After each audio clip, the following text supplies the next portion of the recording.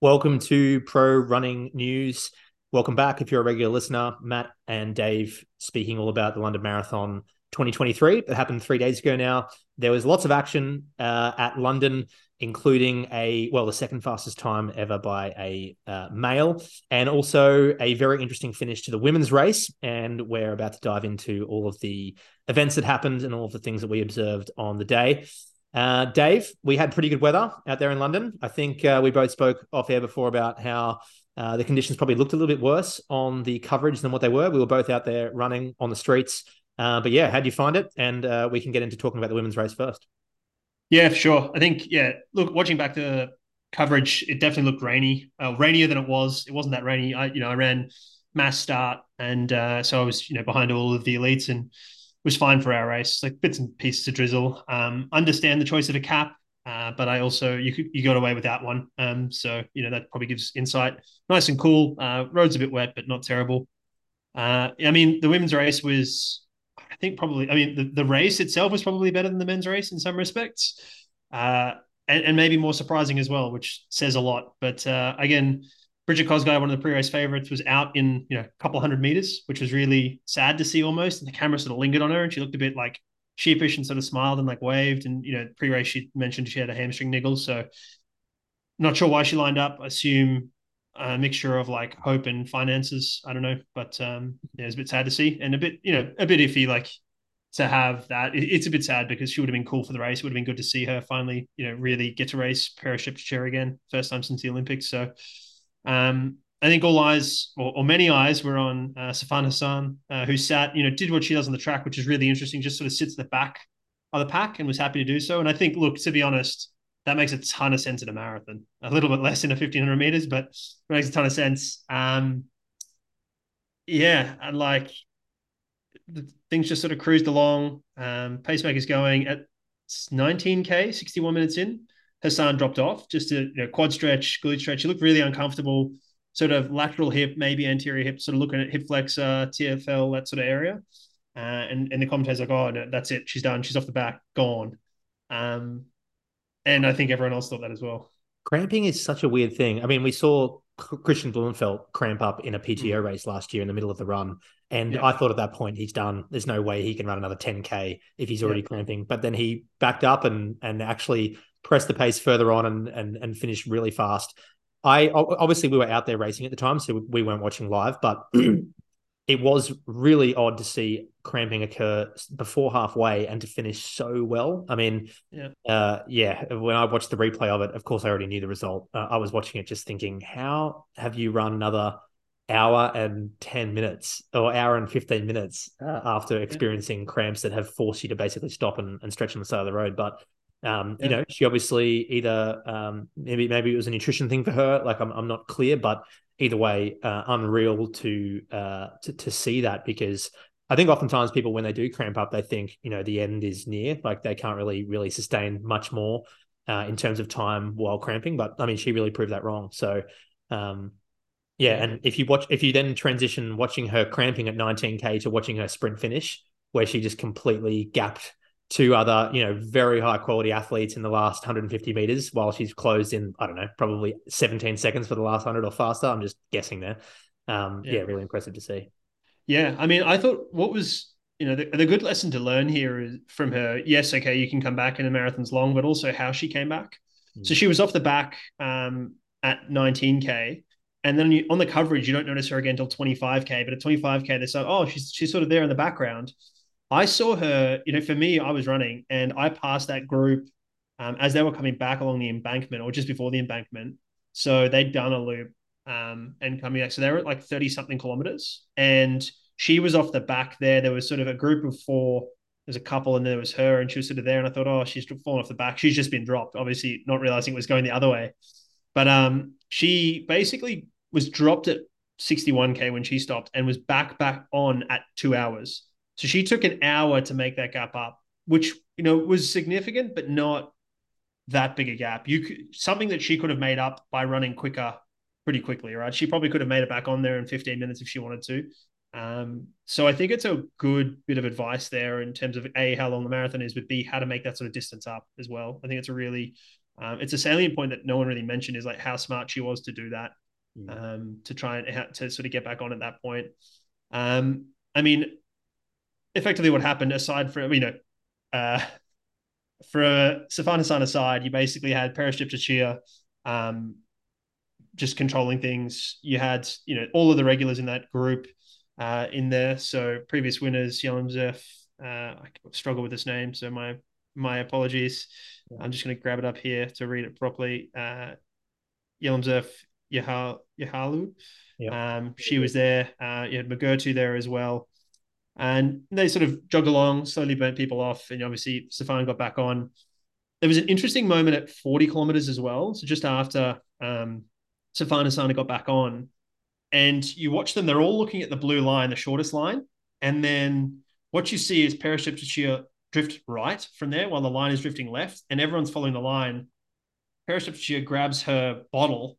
The others realize what's happened, turn around and run back to grab bottles. Mm. Magurtu and Safana San. And I mean, that speaks to what's required to win a marathon normally, which is knowledge of the course, right? You need to know where the course is, know where the hills are, the tactical aspects, and then where your bottles are coming from if you're an elite, or where water is if you're non-elite.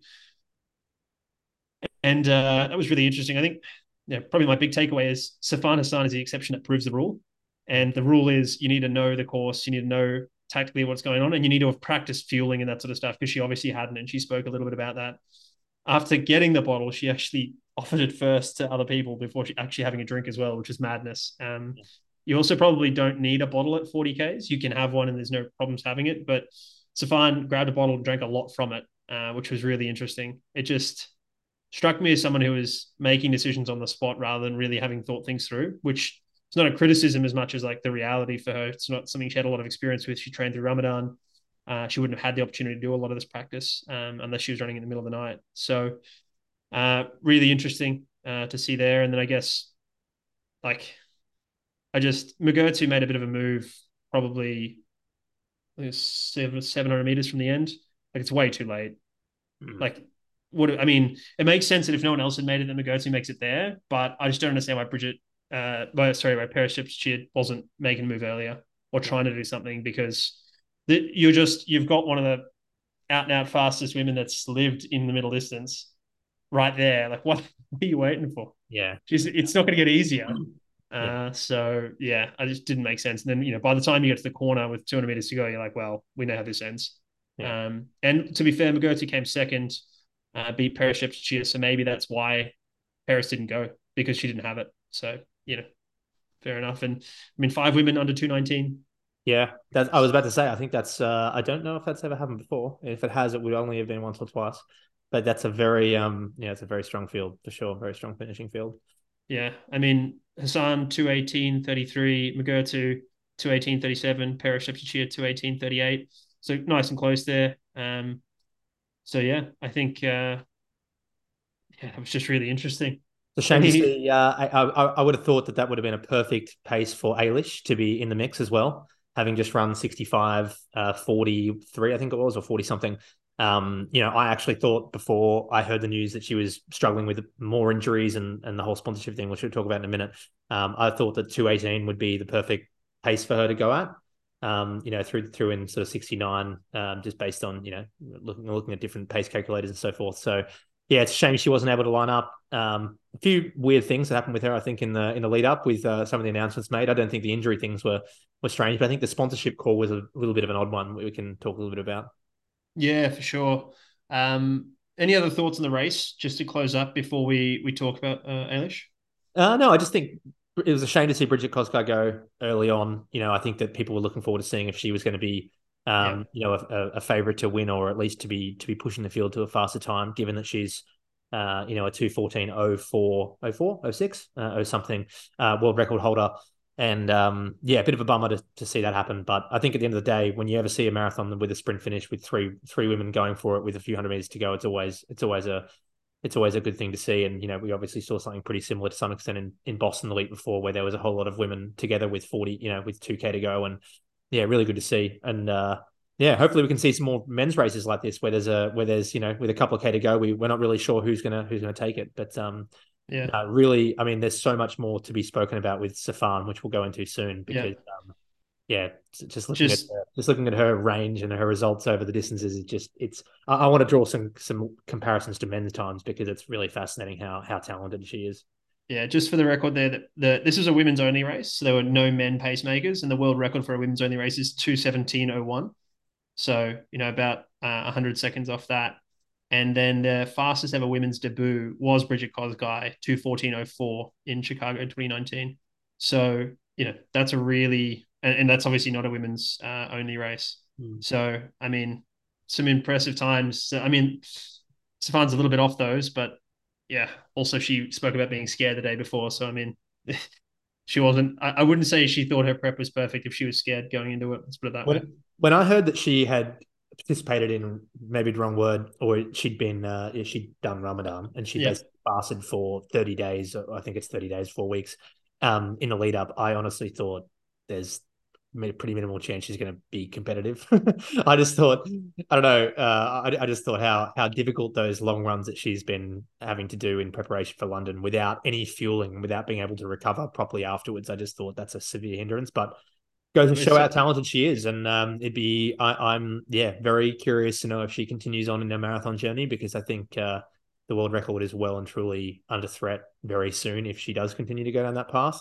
I mean, just look at the way that she closed that last 100 meters. I mean, how often do you see people sprinting like that yeah. after the at the end of a marathon? It's pretty rare.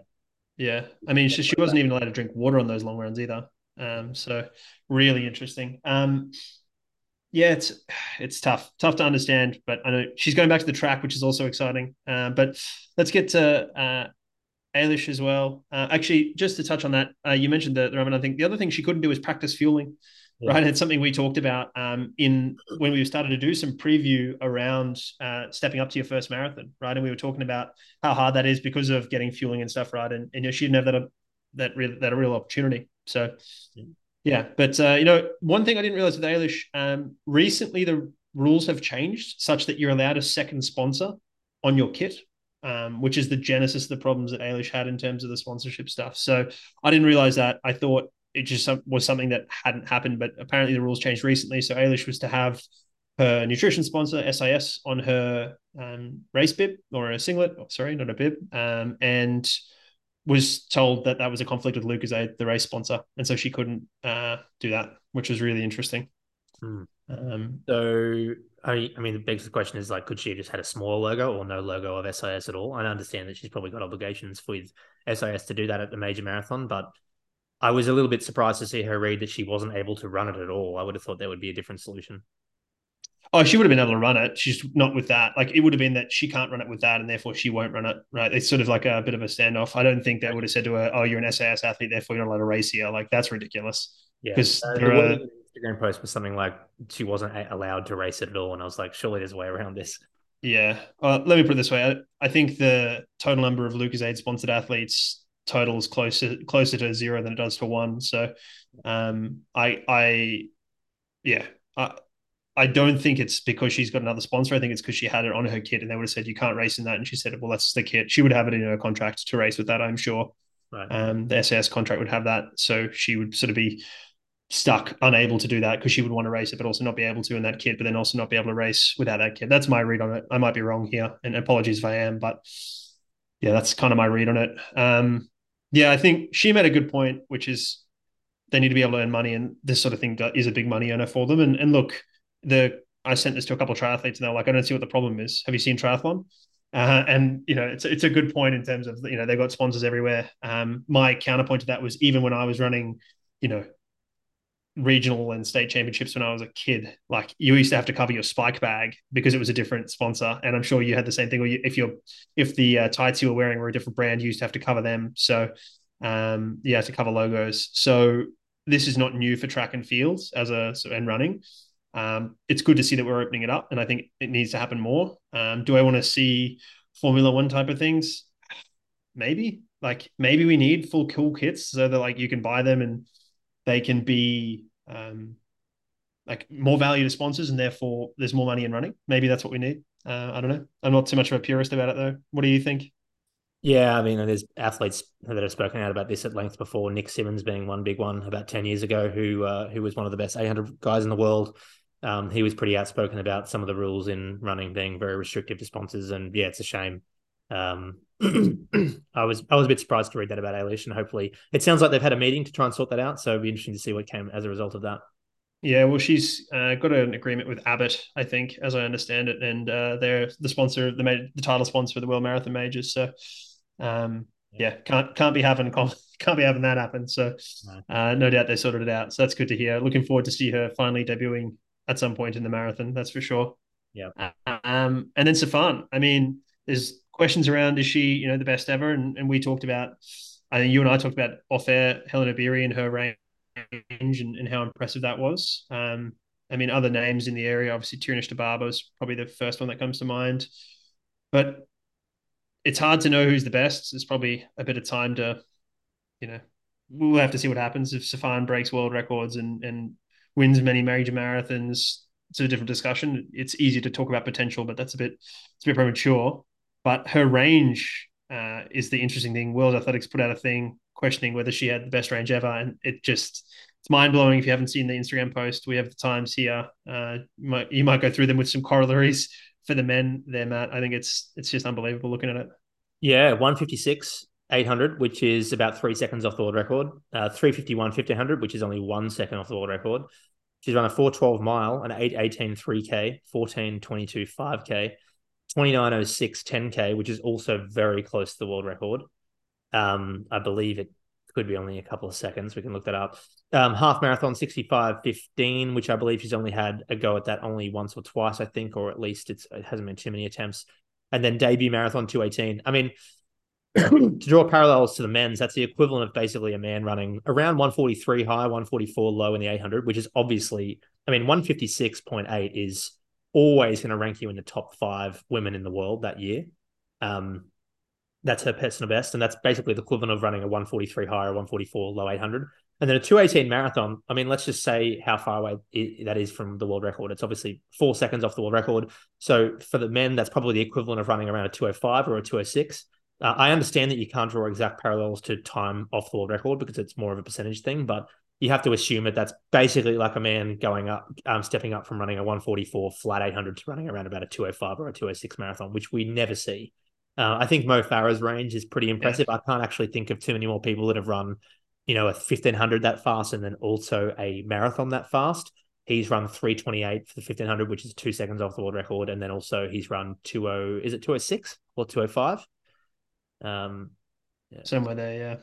Yeah. And interestingly, he didn't like he ran 206, 205, but was never really a factor. Right? He didn't win a world marathon major running 206 or 205, whereas Stefan won this, which is, pretty impressive. I mean, also to note, those times are what they are, but she's also had she was a world champ in the 1500. She was a world record holder in the mile. She's a European record holder in the 3K. She won, obviously, gold at the Olympics in the 1500, the 5,000 and the 10,000 with the bronze in the 1500 in the 2021 Olympics. And then she's a European record holder she held the European record for the half marathon, probably until Eilish broke it, which is, yeah, baffling. Just baffling. She's, yeah, perhaps the most exciting thing in women's running, maybe is what we can say at the moment. Although Helena Beery in marathoning may be more exciting. It's hard to know. Yeah. But looking forward to a showdown between those two. Let's be honest, like it'd be nice to see those two, and then Periships Cheer and Bridget Cosgay on the same start line. Those four would be a fun marathon start line. Watching for the fireworks, two track runners, two marathoners, like yeah, it'd be cool. Yeah, absolutely. I mean, as we've already pointed out, it's probably safe to say that she's got a long way to go in the marathon too. I really hope that she. I know that she has said that she's going to the back to the track and focusing on that through the Olympics, but I do hope that she eventually goes back to focusing on the marathon because I think there's a long way to go there. Obviously, I mean, like we've spoken about before many times, it's pretty rare for someone to run their absolute best in their first one. It normally takes somewhere between 4 and 8. Yeah, And just by the looks of the way that she was stopping for cramping, and then also the way that she sprinted at the end, like yeah, she's got so much left. So it'd be really yeah, cool to see for her. sure, Yeah. for sure. Alrighty, men's race. So I mean, this was yeah. I mean, This Kelvin was Kipton. this was the most, I don't know the right word, probably the craziest performance I've ever seen in a marathon. Talking about Kelvin Kipton's second half. Yeah. People. I mean, when Eliud Kipchoge broke the world record earlier this year, well, sorry, last year, he ran 2:01:09. People thought it was insane that he went through the half in 59:54, and people thought Yep. that's just ridiculous, like sub 2 hour pace. It never entered my mind that someone would be able to run the second half of a marathon in under an hour in any time. You could say 2:01, 2:04, 2:08, 2:10. It doesn't matter. I just never thought someone would possibly do that. And not Yep. only has he done that, he's run 59. Was it 45 or 46? 45, I think. He's done it running almost the world record, which, Yep. yeah, when I learned that and looked at the splits, the first thing I thought was, yeah, if this guy can get pace to 25, 30K at 2 hour marathon pace, he can probably break 2 hours if he has a pacer the whole way and actually tries to go after that record. I mean, there's no doubt in my mind or anyone's mind that does the math. That he can break the current world record on a day where he's at least uh, pressured through to past 30K by maybe some other athletes in a race. But that's obviously the thing that Kipchoge struggled to do in races, to try and find people that can pace him or challenge him far enough into the race. Yep. So Kiptum's now in that sort of no man's land of having. He's basically, in order for him to run as fast as he possibly can, he's going to have to basically race Kipchoge and hopefully they'll stick with each other through until 30K plus. But yeah, who knows what's And going to happen there? But what were your thoughts? yeah, well, it was an interesting race to watch because it was just a group. Kipton was very much the alpha in the group. It was pretty apparent. Like he sort of, yeah, he was at the back for a bit, but he pretty much sat on the paces the whole time. Um, Everyone was sort of jogging along. It was all sort of pretty good.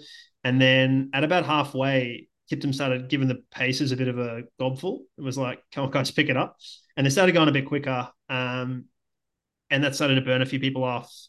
And then things got a little bit hotter for a while. Guys were throwing beanies off, throwing gloves off. Like it was a very apparent moment in the race. Where it was like, oh, it's about to get thrown down here because every single, like almost the whole pack took something off.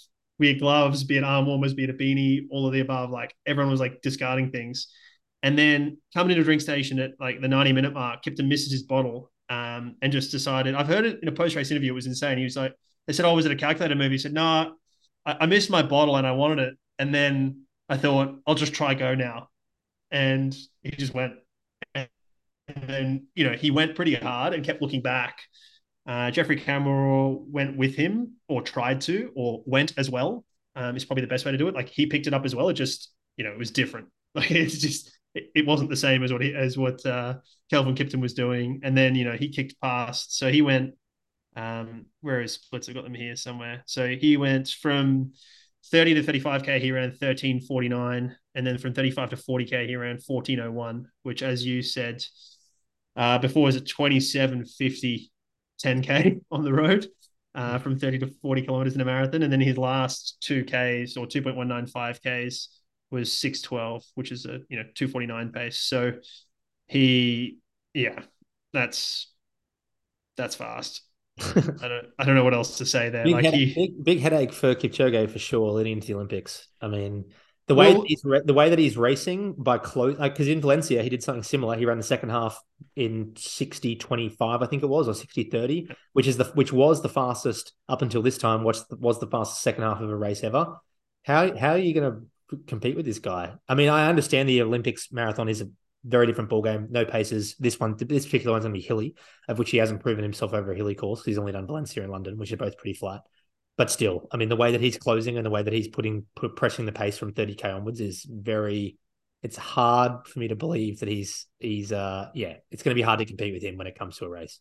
well, who do you select for the Kenyan team? We got three choices because you got Kelvin Kipton's just won this one. You had Kenyans 1 through 3 in Boston. You got Kipchoge came sixth in Boston, has got form. You got Jeffrey Kamworor who came second here and is It's got to be back. Kipchoge, Kiptum, and Chibet. I mean, could easily be that, but it could also not be. Who knows? I don't know how you can possibly. I mean, you're right, but like, I'm not sure. I mean, Kipchoge, come on, they have to pick him. Like, there's no way around that. Surely, he's just run the world. He's currently has the world record, and let's remember, it wasn't that long ago.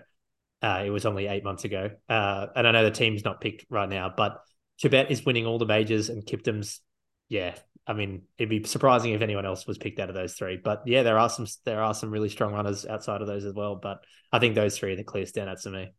Yeah, it's really, yeah, I wouldn't want to be picking the Tough team. Let's job. put it that way. Wouldn't want to be picking that team. So ultimately, Kelvin Kiptum runs, as we said, 2:01:25, so second fastest time ever.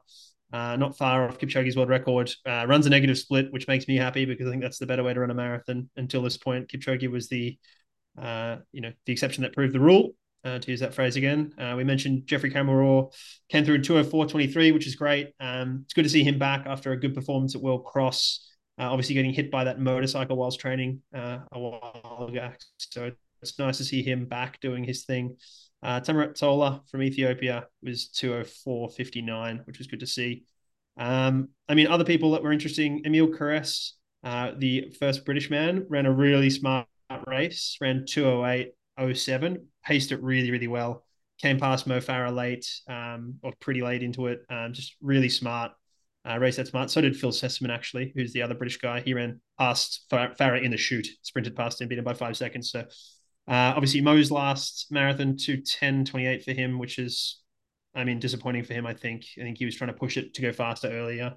Um, yeah, I don't know what else to say about that. It's he obviously won against Bekele because Bekele didn't make it very far. He dropped out by about the Tower Bridge from memory. Yeah, He was sort of dropped off the back at that point. I don't think he did much from there. So yeah. uh, yeah, and Caress, the other thing with him is he DNF'd last year. So he ran really smart, but he DNF'd last year. I think he Um, paced last year though, didn't he? Or he might have been a pacer. You're right, I actually. think he was a pacer. So yeah, I think you're right. I think they mentioned that in the coverage. Now that I remember it, but looking at his World Athletics, I thought it was his debut, but then it said DNF last year, so it must have been a pacer. Yeah, I'm Um, sure he was pacing one of the lead packs. yeah, actually, I wanted to mention that it's great to see the pacer kit. Geez, it helps. Yeah, It's so nice to know who actually is relevant and who isn't in the league group. yeah, It's just like, oh, those are the pacers. Okay, cool. Their own kit. It has pace on their bib. yeah. I think it's good. I mean, I would tolerate having their name on their bib, but just with a peso singlet. But yeah. Any other thoughts from you, mate, on that, on the race, They're aside from probably like just being astounded by Kelvin Kipton? Yeah, Cam War. I mean, I think that might be a PB for him, or at least it's close. Yeah, like solid run from him. Basically kept the pace slow a little bit at the end. Tola. Yeah. Otherwise, I would say that almost the whole top 10 was around about where I thought they'd be. I actually predicted Emil to run 2:08:00 to a couple of friends, so I was pretty close there.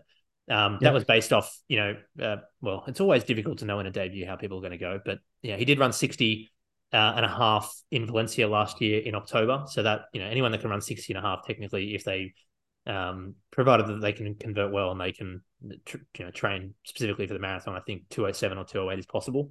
So yeah, really good to see him basically nail his first one, in my opinion. Like it would have been really surprising to see him go much quicker than that in his first one. Good to see Phil get back down to, get down to 2:10 because he's been on 2:12 for a little while. So good to see him knock out a 2:10, and he's putting himself in contention for those, for that spot in the Olympics, I guess. But the selection's really tough there with the auto standard being 2:08:10, which Emil just went under, luckily, by three Yep. seconds. And then Farah, yeah, who knows? I mean, he did run that very ordinary for him 10K a couple of weeks earlier in 30:40 something, which gave everyone a little bit of put a big question mark over his fitness. But, I think 30:49 is 2:10 or 2:11 pace. So it's good to see that he was still able to produce a pretty decent result for him. Obviously, Yep. well off his best. But yeah, otherwise, I Yeah. think the results were pretty much what I thought they'd be. But Kelvin, I did say to you before that I think there'd be a small chance of a world record, but I didn't hear anything about a world record attempt or any sort of paces going for 60:30. Had I heard that, I would have thought, okay, maybe it could be on here. I didn't hear anything at all. I tried to get some information beforehand. Couldn't hear anything about pace group, so I just assumed, okay, it's going to be probably just a race with a 61:30, 62 first half. But I just can't. I really can't believe someone's run 2:01:25 off a 61:40 first half. That's just ridiculous. And Yeah. yeah, Yeah. It's They asked him post race if he was going to go for it. He basically said, "I'm going to go back and train and do that." I mean, he's an interesting character. Apparently, he's self coached, which is just fascinating. yeah. I Yeah, and sent he's him. also I've sent his manager an email asking if he can come on the podcast to do an Yeah, interview. I haven't heard yet, but so we'll see. that'd be cool. Yeah, Speaking of his more manager, about they the stock had coaching. Speaking of his manager, they had a bit of a headache. Some controversy. Obviously, ran Valencia in Nike kit and Nikes, and then has since apparently in Kenya signed with Qigong Sports or Chiadon Sports. I'm not sure exactly how to pronounce that. We have links to this in the show notes. It's a Chinese brand, famously apparently sued by Michael Jordan for claiming that Jordan was signed by them and stealing some of his IP, including apparently the name means Jordan in a Chinese language. I'm not sure about that. And then apparently also stole the logo, the famous Jumpman logo. So it's just a really fascinating story. Apparently they were, yeah, I don't know what's going on. The stories are all like, cut and paste from each other, but this company thinks they have him on a contract. Obviously, he ran a Nike gear pro kit from Nike. Interestingly, in the Vaporfly twos, not the threes, but Yeah. he did run a Nike kit. Sounds like Nike, yeah, have it. So let's see what happens. Let's watch this space. It may be a storm in a teacup, but interesting nonetheless. And I assume you all assume that we will speak about these things. So Yeah, yeah. Well, it sounds like that's be remiss of us not to mention it. we should Um, learn more about that really soon. yeah, a couple of course thoughts similar to last week. Wanted to give you all a bit of an idea about the course. Probably the only things of note. Um, it's through streets onwards. So if you are using GPS, I would be, yeah, not taking too much notice of that and being using the 5K markers or indeed mile markers. I was running with a guy who was using a Casio watch. That's what he always runs with. And Nice. that's it, just stopwatch. And as you said, the stopwatch has never been wrong. And I would encourage people to do a bit more of that, which is really cool to see. There's a bit of downhill in the first half. The commentators are all saying the second half is quicker. I'm not sure why they think that. Um, I think they're pretty similar. Maybe it is quicker the second half, but first half has definitely got some downhill. And yeah, there's not a lot else to say about the course. Get to see the landmarks. It's cool. Any thoughts from you, mate, on this? No, I didn't make the full distance, so I can't speak to the second half. But the first half does have a little bit of downhill, but it's not much. Yeah, Yeah, I think the crowd is unreal though. There, I mean, yeah, I would say it's probably on par to New York or maybe slightly bigger than Berlin, in the sense of there's really not very many periods of the race where there's no crowd, yeah. which is really cool. In Berlin, there are some sections where it's a little bit quiet, especially in the first half, but yeah, really, Yeah. really good. I'd Um, say the density is more in this than Berlin as well. Like Berlin, you may have people all around, but it's sort of one deep. Whereas like you get to the Tower Bridge and it's like four deep on either side. It's pretty full on. There is a bit more quiet through Canary Wharf, but it's still pretty cool. yeah. Results of our polls. So again, threw these polls out for people and thought we'd get some thoughts here. Remembering most people actually preferred. They were more excited about Boston. I'm not sure how that's aged. I was definitely more excited about Boston. This may have been a more exciting race, a bit more happening. It's hard to know. It was certainly exciting. So good to see there. Battle of the 40-year-olds. We said Bikili versus Farah. 84% of people selected Bikili. I think we both selected Bikili as well. And yeah, well, Farah won that by virtue of Bikili dropping out. Most likely record to fall. 5% said men's world record. 20% said women's world record. 47% said over 40 men's world record, which was us as well. And then women's debut world record was 28%. So we mentioned what those were before. So I mean, the closest was men's world record, which is our least selected one. Better debut marathons. We had 47% say Ailish. Obviously didn't start. Dom Scott got 8%. She, I think, ended up coming 10th or 9th. I just need to double check that. I didn't want to do her a disservice there. She ran pretty well for her start. She 12th, sorry, in 2:29. And then Safan got 47%, and we both picked her. Men's race winner, 47% picked Kelvin Kipton. That was us as well. Amos Kipruto ended up pulling out at some point. I'm not sure where. He was 35%. Tamarit Tola got third at 67%, and then 11% said others. So that was Camaror, etc. Women's race winner, Bridget Kosgei, 55%. Obviously, didn't quite make the finish. Yahala was 17, and then other was 11 in Tababa, and we both picked Kosgei there as well. So we were three. So we were 2 out of 5, as were our fans. So thank you for that, everybody. Um, on to biggest surprise. What was your biggest surprise, Matt? By the sounds of things, it was how quickly Kelvin Kiptum ran his second half. Oh, for sure. I just never. I mean, Safana San winning, I thought was always a possibility, just because we've seen how much he just dominates the 5 and 10K. I mean, if you're running 29:06 for a 10K, there's always that chance. I mean, there's always that chance that you're going to be able to run pretty well over the marathon, provided that you can get the training right. Yeah, I always thought it was going to be a challenge for her to win, based on the fact that it was her first one. She was up against a bunch of really, really talented women. She just trained through Ramadan, which is very challenging, far from ideal. But I always thought that possibility was there. I honestly never thought someone would close a marathon in 59:45 though. I just thought if someone asked me if that's possible, I just would have said no. It's just not possible. And so there it is. It is possible, and Kelvin Kiptum did it. So the biggest surprise to me was Kelvin Kiptum's run, and in particular his second half. If I was watching it live and I saw him split through halfway and I saw him pick up the pace at 30, I would have probably predicted him to run 2:02:30. And maybe try, close in, maybe around 50, 60 and 60 high or 60:30 again. But yeah, Yeah, like I said, I can't see anyone, including Kipchoge, being able to compete with that. yeah. What about Uh, you? yeah, I mean that's the natural answer. What I will say though, to be different, just to the sake of the podcast, is the how quickly you can run a marathon when you mess everything up.